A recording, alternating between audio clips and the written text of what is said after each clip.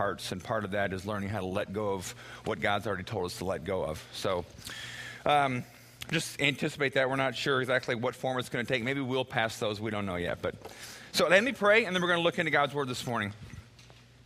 God, we acknowledge in this very place that your Spirit exists, that you're real, that in the very space we're inhabiting at 3rd and Lincoln, on the second story of a building that's almost 100 years old, that your Spirit exists, and you are present and you are active.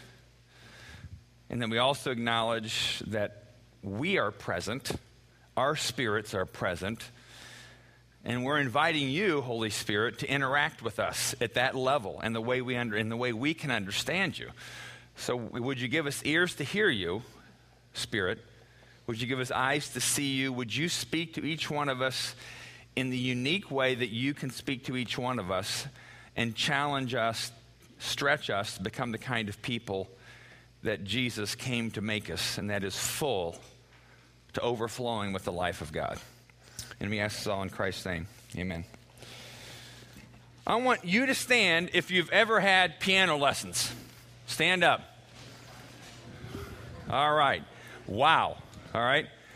I want you to sit down if you quit before a year was up. All right. All right. Wow. This is more than I thought. Okay, how many of you, sit down if you do not actively play the piano now? Okay, wow, all right, okay, I'm gonna, everybody else can sit down, but I'm gonna talk to one person right here. That's Mr. George Holden. All right, go ahead and sit down, everybody else. All right, turn around, George. George, turn around. How many years did you take piano lessons, first of all? Maybe about a quarter of a century.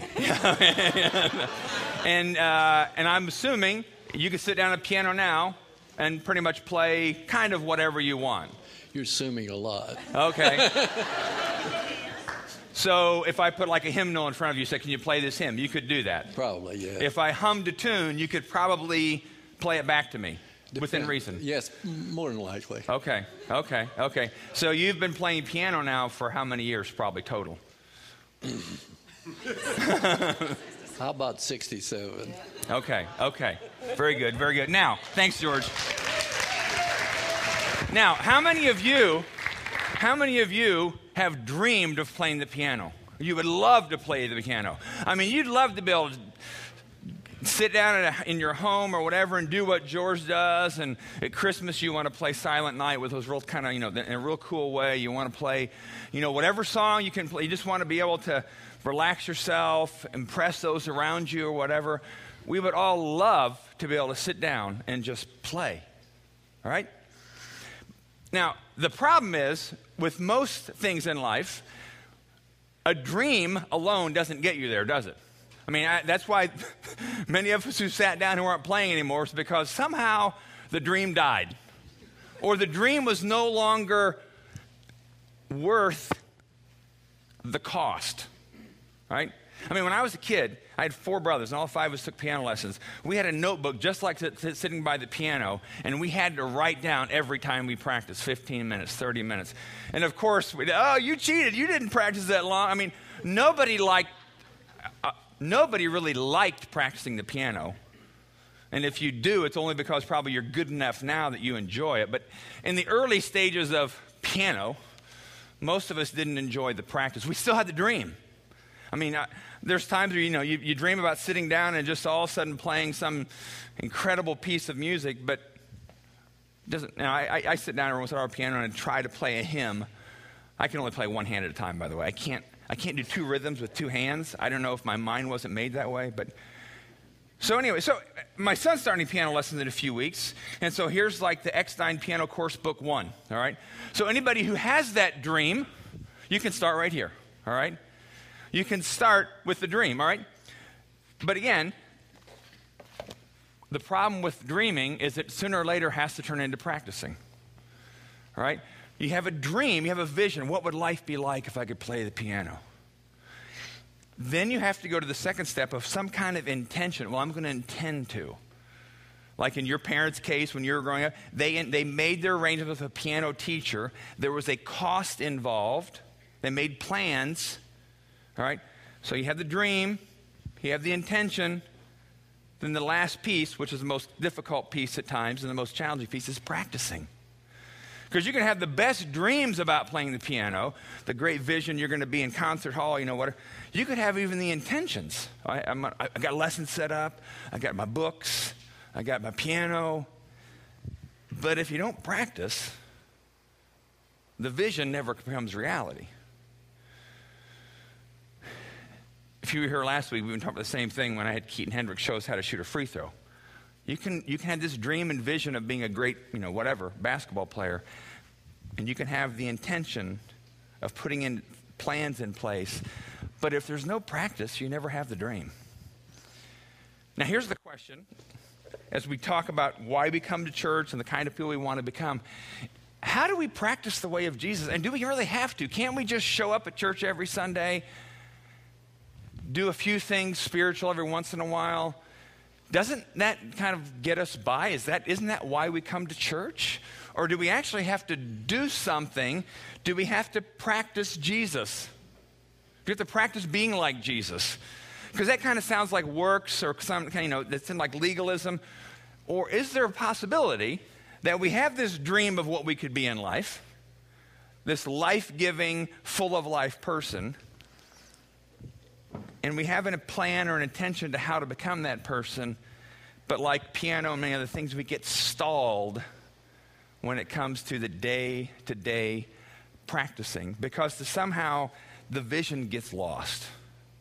And all you see is the notebook where you have to write down things, and you'd rather be outside playing with your friends or outside, you'd rather be doing that than practicing, but you still have the dream, and then sooner or later the dream kind of loses away.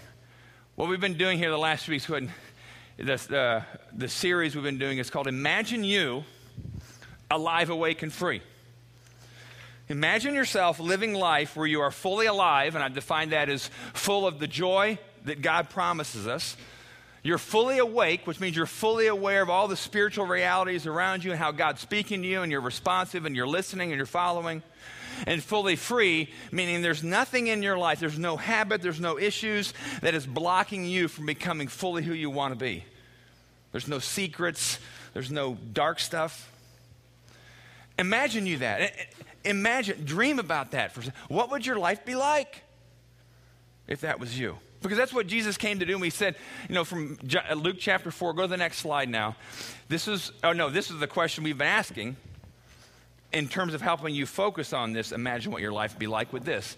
What would your life be like if you didn't have to struggle anymore with blank? What's an issue or issues that's keeping you from being alive, awake, and free? Jesus said he came to make us alive, abundant life, kind of fully satisfied, fully alive. And if we're honest, most of us, all of us, fall way short of that. So it's good to start identifying, what would my life be like if I didn't have to struggle anymore? And some of you may have things like anxiety, fear, regrets, guilt, anger, lust. You may name all kinds of issues. And those issues, which are part of issues in your heart, are keeping you, and you know it, are keeping you from living the kind of life you at least have been told the Bible tells us we can live, and now you're starting to wonder if this is even true or reality, if the dream is even possible. Because all along you've kind of thought, well, I've had this dream of what life can be like if I'm a Christian, and I thought all I had to do was show up in church every once in a while, and now I don't really know if I want it. And then you settled for less, like I guess this is the best it's going to be. Now, same question though. I'm going to ask you to fill it in different. No, go back. Don't let's not go to the cartoon yet, all right? A little taste of the far side, by the way. Anyway. Now I want you to fill in the blank with a person who is an irritating person to you, all right? So before I don't want you to blame your problems always on people, but what would your life be like if you didn't have to struggle anymore with That person who you have a hard time forgiving, that person who irritates you and you have a hard time living graciously toward, that person who hurts you, that person who is hurting you. All right? And I'm not asking, what would it be like if that person was dead? I'm not asking that. Or what would it be like if that person didn't exist anymore or never existed? And I'm sure there are people, some of you think, boy, if that person would have never existed in my life, I would feel a whole lot different about life. I'm not asking that. What I'm saying is, given the reality of how that person has hurt you or wounded you or irritates you or really frustrates you, what would life be like if you didn't have to struggle with that anymore inside of you? If you could truly, truly, and honestly let it go and live toward that person in graciousness and mercy and kindness and forgiveness. What would that be like if you could not have to struggle anymore with that? Now I go to this next cartoon. This ages me a little bit, but The Far Side used to be my favorite cartoon. This is God creating the world. You probably can't read all of it, but he's got all these ingredients he's adding. He's got different diversity, medium-skinned people, light-skinned people, darker-skinned people. He's got trees. He's got reptiles. And the jar in his hand he's putting on top of it, can we read that? Jerks. And God's saying, and just to make it a little more interesting, I'll add some jerks into the world. Right? So who's your jerk? When you're driving along and somebody cuts you off, oh, that stupid jerk. Or the person you work with. Or your spouse. You don't say that to them, but sometimes you think, oh, I can't believe they did that again. And remember we talked last week about contempt. Who brings this out in you? Who brings contempt out of you? Who makes that rise up in you? Who is that person or persons or kind of people who do that to you? Who are the people that God dumped into the world? Not that God arranges that for our own pain or anything, but who are the jerks in your life? And what do you do with that? How do you live alive, awake, and free given that that person still is in your life? Now, one way you could do it is, and I was talking to people about this week, some non-Christian people I was interacting with, and they said, well, we just try to avoid those people. Well, but avoiding doesn't solve the issue, because if you are unsuccessful at avoiding them and you run across them, then the fire just rages all over again, right? So you can do your best to avoid them, but that still doesn't, all you're doing is you're kind of putting a little barrier in your heart and blocking that off with, some kind of, lead-based kind of protection that never can get out. So you think. So avoidance is really a form of not forgiveness. So if you thought avoidance is kind of your way out, it's not. Now, here's the passage we've been building on every week. Go to the next one, Luke chapter 4. And we're specifically talking about forgiveness this week, all right? We're talking about those kind of issues. But here's the larger frame about Jesus' promise and his mission that he came to make us alive, awake, and free. He says this. This was in the temple in Jerusalem, in his hometown of Nazareth. And the last week I've talked about the context of this, but he basically was in the regular routine of going to the temple, and it was his turn to read, and this is what he read that particular day in the temple. And this is reading from the Old Testament book of Isaiah. But he's reading this, and then he claims he is talking about himself here. The Spirit of the Lord is on me, said Jesus, because he's anointed me to preach good news to the poor. He sent me to proclaim freedom for the prisoners, all right? If you have issues of revenge and anger and forgiveness, you're a prisoner to that. And recovery of sight for the blind, to release the oppressed, to proclaim the year of the Lord's favor. This is the mission of Jesus. The mission of Jesus is to people like us who need freedom, recovery, release, and favor. Not one of us wouldn't want more of that in our lives. This is his mission. And what we said the last 2 weeks on the next slide is his mission is you. His mission is you and me. You and me are the kind of people who are poor or who are oppressed and who are prisoners to something in our lives. He's talking about you and me. He's not talking about those poor people over there who can't get their lives together. Those people over there who seem to be in and out of trouble and in and out of issue, all kinds of issues. He's not talking about them kind of people. He's talking about us kind of people. But his mission for us kind of people is freedom it's recovery, it's favor, it's release. That's his mission. And what we've said before is the mission of Exodus is we want to be a church of big-hearted, big-capacity people. Jesus' mission was people. It wasn't institutions per se. It was people. And he knew if he could gather a handful of people who were alive, awake, and free and let him accomplish that in their lives, just a handful of people is what he started with. They changed the world. So this is what he was doing. Now, let's go to the next slide here. This is what he said. This is all from the Gospel of Luke. So we're just kind of focusing on that narrative. These are some of the things Jesus said we should be doing and could be doing, and that if we're the kind of people that he says we can be, these are the kind of things we do naturally. I mean, George Holden can sit down at the piano and he doesn't really think about what he's doing anymore because it comes so naturally after years and years and years of practice. I try to play a few chords on the piano and my mind gets all twisted up because I have to think about it way too much. But when you become the kind of person through the kind of habits and practice that Jesus talks about, then we become to do those things, and those things become natural to you.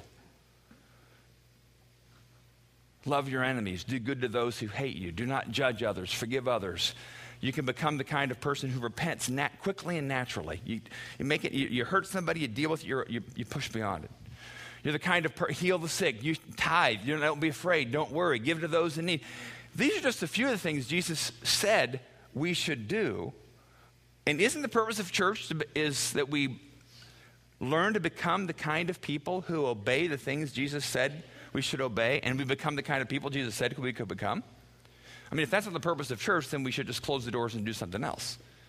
So can we be the kind of people who can just naturally, as a gifted musician or an athlete or whatever, that's who we are. We grow into those kind of things. Now let's just focus it though. Go to the next slide. What about just that? Let's just focus on this today. To love your enemies, do good to those who hate you, don't judge others, forgive others. Or who are the jerks in your life? Person you work with, family member, husband, wife, son, daughter, mom, dad, former husband, former wife, estranged child, estranged parent, somebody you work with, somebody you worked with. All right? How can we become those kind of people? I would love to become the kind of person where the people who hurt me or have hurt me or will hurt me don't capture my life and I become this kind of person nobody wants us to become. Now, what if we just zeroed in on this one phrase? Forgive others. All right? Let me read from Luke chapter 6. All those passages, all those phrases were from Luke 6. But let me just read a brief part of Luke chapter 6, and I'll start with verse 37. Jesus says this, do not judge others, you will not be judged. Do not condemn others, it will all come back against you. Forgive others, and you will be forgiven. Give, and you will receive. Your gift will return to you in full, pressed down, shaken together to make room for more, running over and poured into your lap.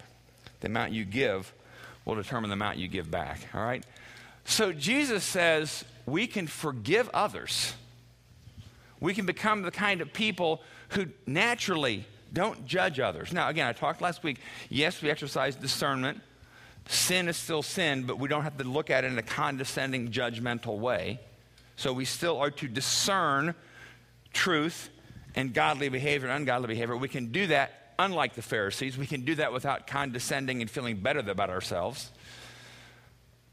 But how do we become those kind of people? How do you do that? I mean, one of the things, go to the next passage, go to the passage there. No, I'm sorry, go back to yes, right here.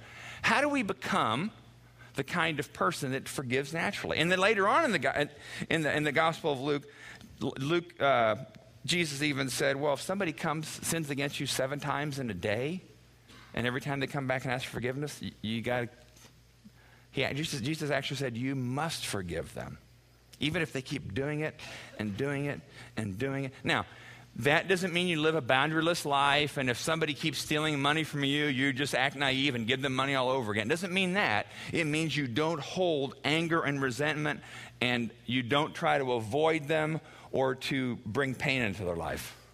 Forgiveness doesn't mean you're some naive, lay down on the ground and let somebody walk over you.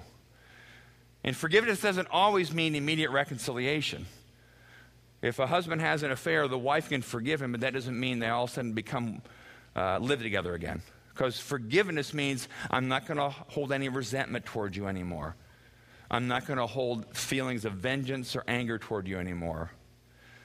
It doesn't mean immediate reconciliation. Hopefully it will lead to that if there's repentance.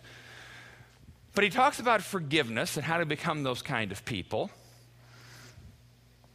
And let me ask you again, think back to the person or persons or kind of people that right now in your life, if you saw them, or if you see them, or if you interact with them, something in your heart goes, kind of flames a little bit. And you kind of, your physical body kind of tightens up a little bit. And it kind of ruins your day if you see them. Or it ruins your day if you actually have to walk by their cubicle at work. Or it really messes up your week if you see them at this certain social setting you didn't think they were going to be at, but they're there. And you've got to figure out, do I avoid them? Do I talk to them and pretend that I want to be nice when I really wish they were dead? All right. How do you... Okay, now let's stop for a second.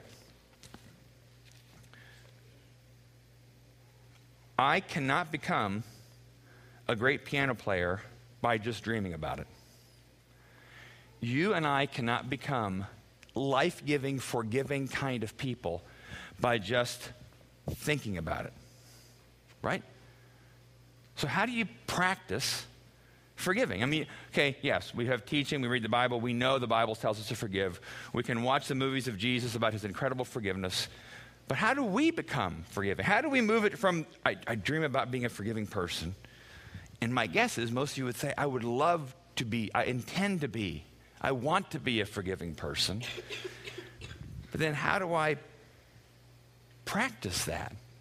Because unless I practice and get my body and my emotions in line with what I know I want to be, it's just going to be a dream that starts dying off. Then you think, well, I guess this is the best it's going to be, and that person's always going to irritate me, and you know, I don't wish for any more. I don't wish for a spirit of generosity toward them because I've given up. So what do you do? Now, let's go to the next passage, because here's the thing Jesus said in Luke, and again, it goes back to the word practice. Jesus said that we're more blessed, that you will experience the happiness and the fullness of life that he came when you hear the word of God and put it into practice. All right, say that last phrase with me. Put it into practice. One more time. Put it into practice. All right? So the whole book of Luke, Jesus says all these things like, love your enemies, do good to those who hurt you, do good to those who hurt you, not avoid them, do good to those who hurt you. Think of the person who's hurt you and what would doing good to them look like. And you're thinking, well, I'd love to do good, I'll just, you know. But what would doing good to them look like? And there have been times where I've actually, out of this passage, that there were people, one person very clear that was hard for me to even like, and God asked me to send them anonymously a gift card to a restaurant, $25 gift card. I sent them White Castle. No, I didn't. Oh, there you go, White Castle. No, I sent them a nice gift card to a nice restaurant, intentionally writing the envelope. I think I even wrote left hand. I didn't want them to know who it was from, but I felt like God was saying, I want you to do good to that person. I'm like, God, they don't deserve any good from me. And he's like, I didn't say they deserved it. I'm asking you to give it anyway. And I was like, wow, okay. And I tell you, when I dropped that letter in the end, when I dropped that gift card in the envelope, sealed it, put it in the mailbox, something in my heart was released.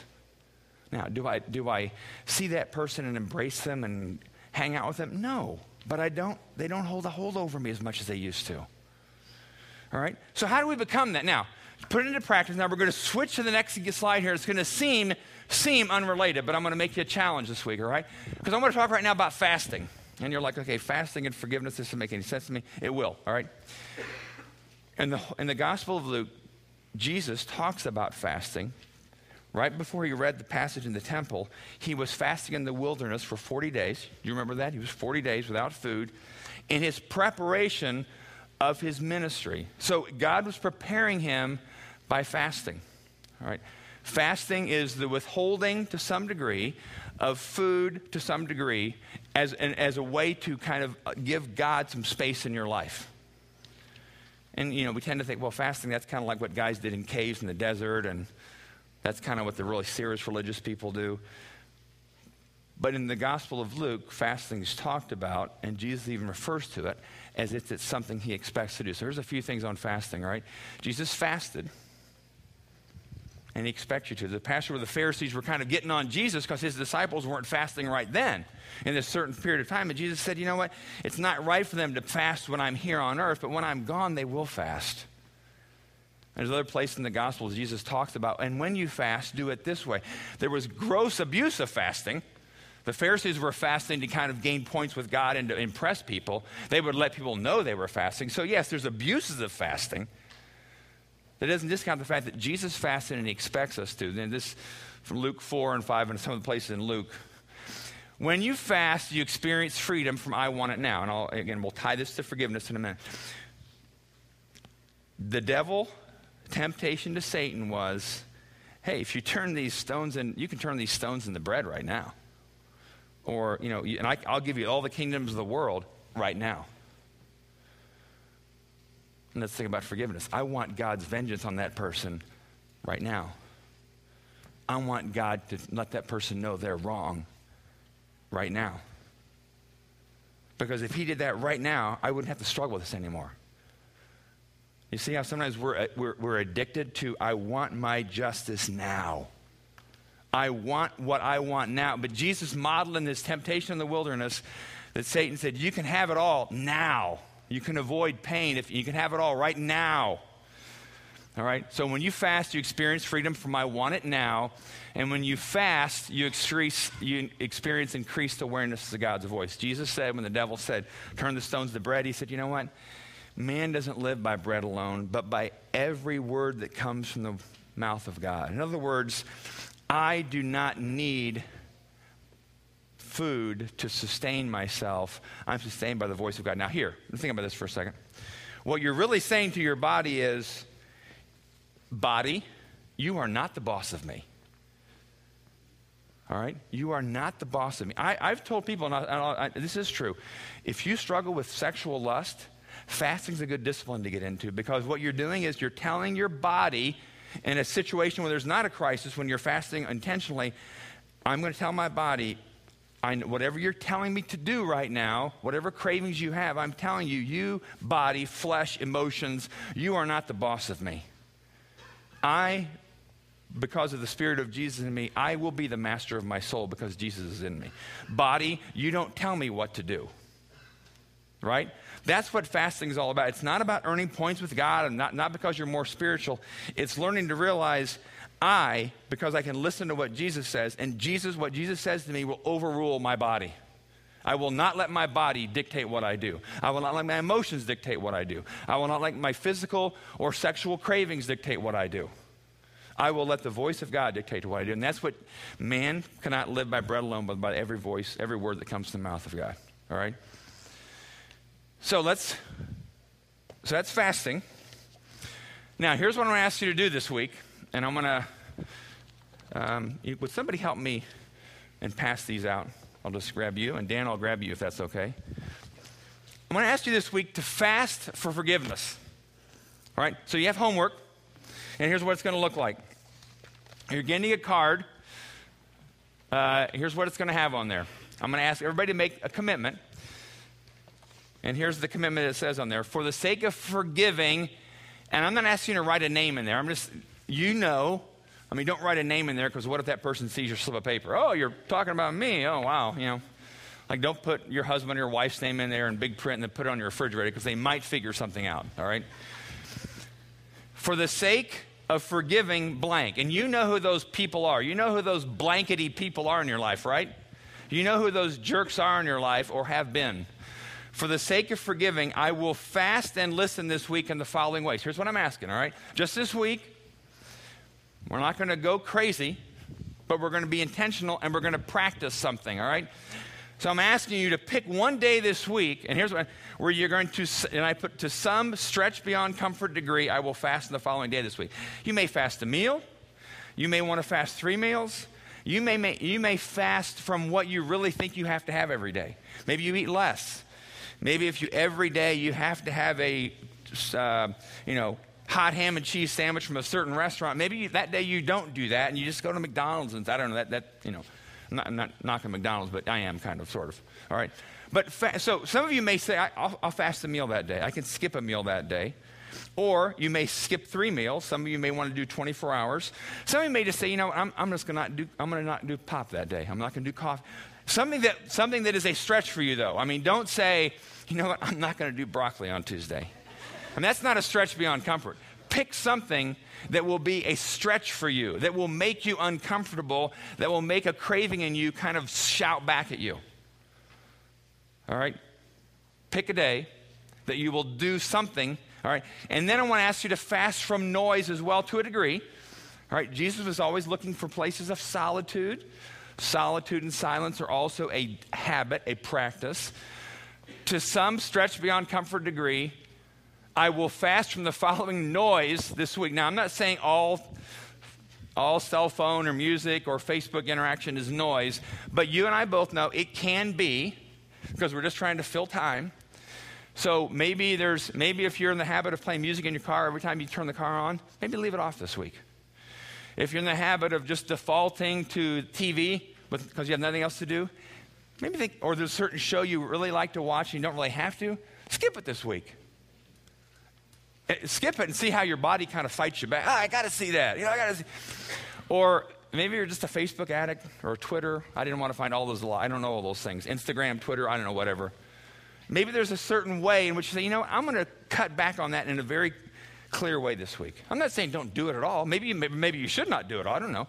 And then the other one's a cell phone. Maybe I'm going to cut back on, or I'm going to stop doing. For a certain time of the day, I'm going to turn my phone off and just see how your body, I got to see who's texting me. No, you don't have to. Now, what's the connection between fasting and forgiveness? All right, when we fast, we're saying no to our bodies so we can say yes to something God may be saying to us, right? So it's not like if I go out without food for a day, all of a sudden I'm going to become a forgiving, loving person toward this jerk in my life. It's not that. But let's say if I'm fasting lunch on Tuesday, and it's time for lunch, and my body's kind of like, my stomach's stirring. Use that as just a signal to say, God, what do you want to say to me about this person in my life? What do you want me to do? Tell me what I can do to move myself toward a more generous, forgiving spirit toward them. I'm not saying during lunchtime, drop your knees for 60 minutes and lay on the street and pray. Just take 60 seconds.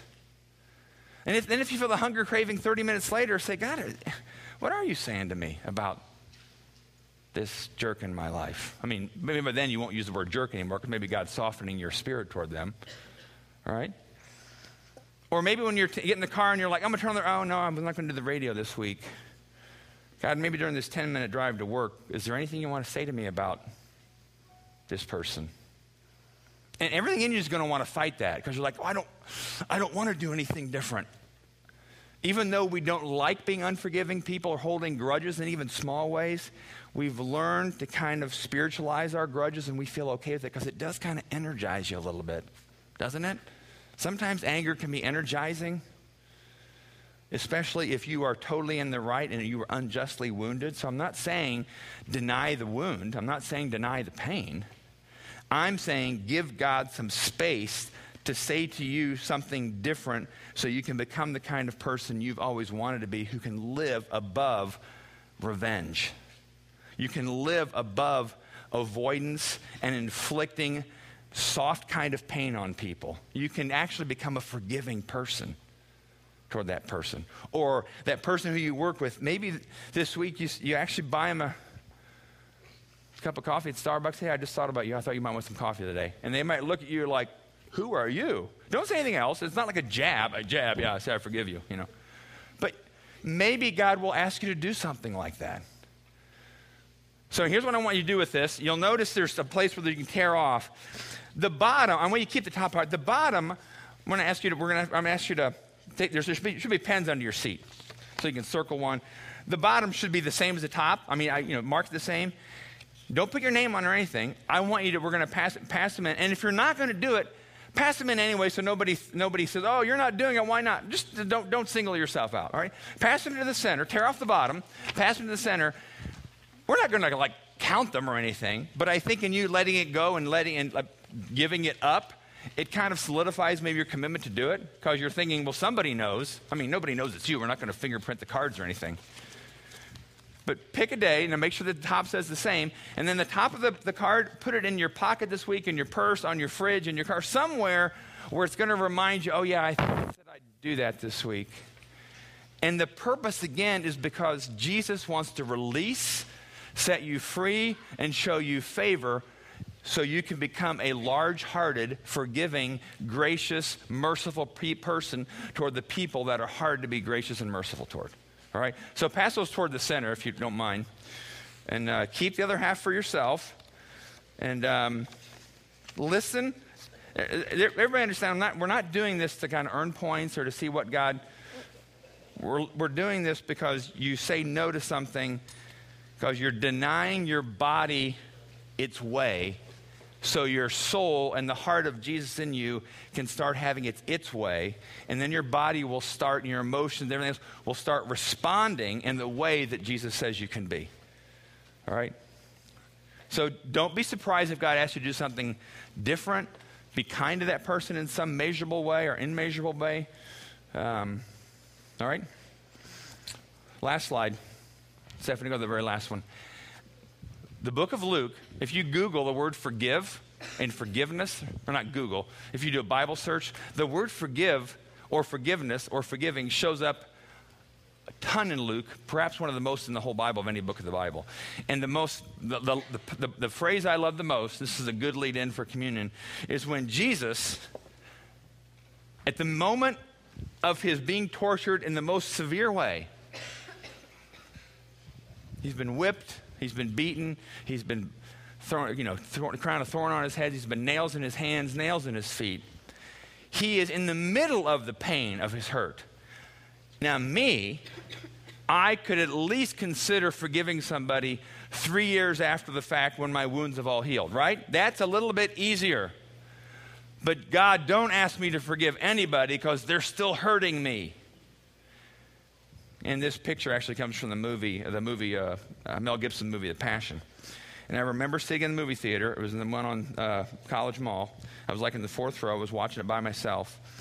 And I remember watching the torture scenes. And then when Jesus said this to the people who were in the midst of causing him pain, I whispered out loud to myself in the movie theater, pardon my language, how in the hell can he say that right now? And it just struck me like he forgave people in the midst of their pain, in the midst of his pain. And I remember walking away, and I got in my car, and I actually got emotional. I thought, that's the kind of person I want to be. I want to be able to forgive that way. That's strength. That is not walk over a doormat kind of wimpiness. That is strength. Who wouldn't want to be a woman or a man like that? Right? That's the God we worship. That's the King we worship. That's the one who gives us the power and the strength to be able to say that and mean that and live that way toward people in our lives.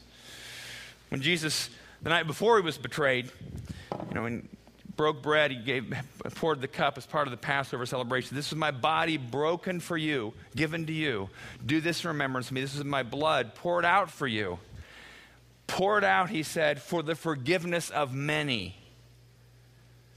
All right, not just your and my forgiveness, but who's to say that maybe the forgiveness that God wants to offer person A is the very person that you put in the blank? That maybe God wants to show his forgiveness through you? Maybe you are the one who God sent to them to model God's forgiveness to them, that they might be drawn to Jesus. So when you take the bread and take the cup, and how we do it here at Exodus, we'll sing a few more songs. There'll be people at the aisles. We'll just, as soon as he starts singing, you're just invited to come up. We don't dismiss by rows. We don't check who's up or down. Somebody will offer you bread. You tear off a piece. They offer you the cup. And the way we do it here is just dip it in. Don't try to drink it. And then most people eat it right away. Some people take it back to their seat. Either way is fine. But as you take this in, as you take in the life of Jesus in you, into your body, maybe let that be a prayer for the person or persons that you say, Jesus, as I accept your forgiveness, let me be the bearer of your forgiveness to other people.